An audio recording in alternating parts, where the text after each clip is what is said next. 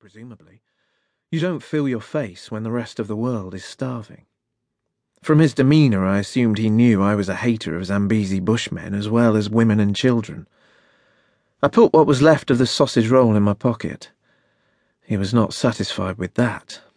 A sausage roll in my pocket was still, strictly speaking, food on the premises. I stuffed it slowly into my mouth. We stood, eyeing each other up. White Zambezi bushman and Cheshire-born, London-based, misogynistic, paedophobic writer of books, anything but books, waiting for the sausage roll to go down. Anyone watching would have taken the scene to be charged with post-colonial implications. After one last swallow, I asked if it was all right now for me to check out the literary fiction section. Literary. I burdened the word with heavy irony. He turned his back on me and walked to the other end of the shop. What I did then, as I explained to the constables who collared me on New Street, just a stone's throw from the Oxfam bookshop, I had to do.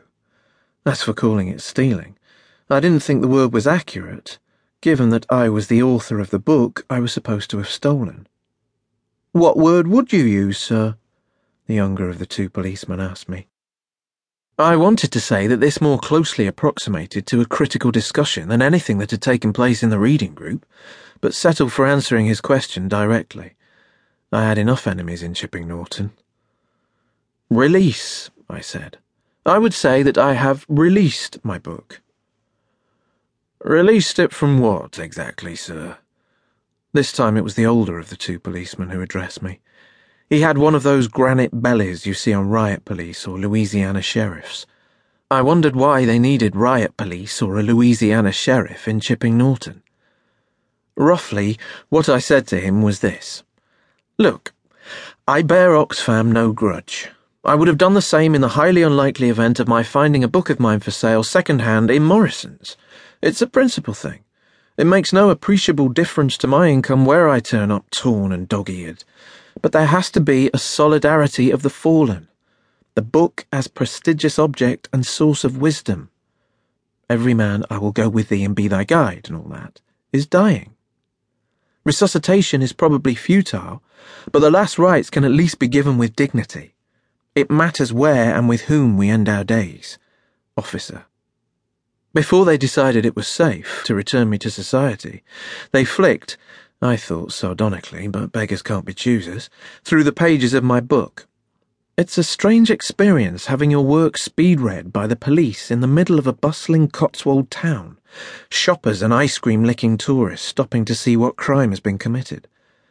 I hoped that something would catch one of the cop's eye and make him laugh or, better still, cry. But it was the title that interested them most. Who Gives a Monkeys? The younger officer had never heard the expression before. "It's short for Who Gives a Monkey's Fuck," I told him. I had lost much and was losing more with every hour, but at least I hadn't lost the Northerners' full-blooded pronunciation of the ruderies, even if Cheshire wasn't quite Lancashire. "Now then," he said. But he had a question for me since I said I was a writer. He made it sound like a claim he would look into when he got back to the station. And as I obviously knew something about monkeys. How likely did I think it was that a monkey with enough time and a good computer could eventually write Hamlet? "I think you can't make a work of art without the intentionality to do so," I told him, "no matter how much time you've got." He scratched his face. "Is that a yes or a no?" "Well, in the end," I said, "I guess it depends on the monkey. Find one with the moral courage, intelligence, imagination, and ear of Shakespeare, and who knows? But then, if there were such a monkey, why would he want to write something that's already been written?" I didn't add that for me the more interesting question was whether enough monkeys with enough time could eventually read Hamlet. But then I was an embittered writer who had just taken a battering. The Louisiana sheriff, meanwhile, was turning the evidence over in his hands as though he were a rare book dealer considering an offer.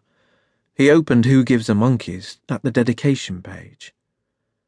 "To the fairest of the fair, my beloved wife and mother-in-law."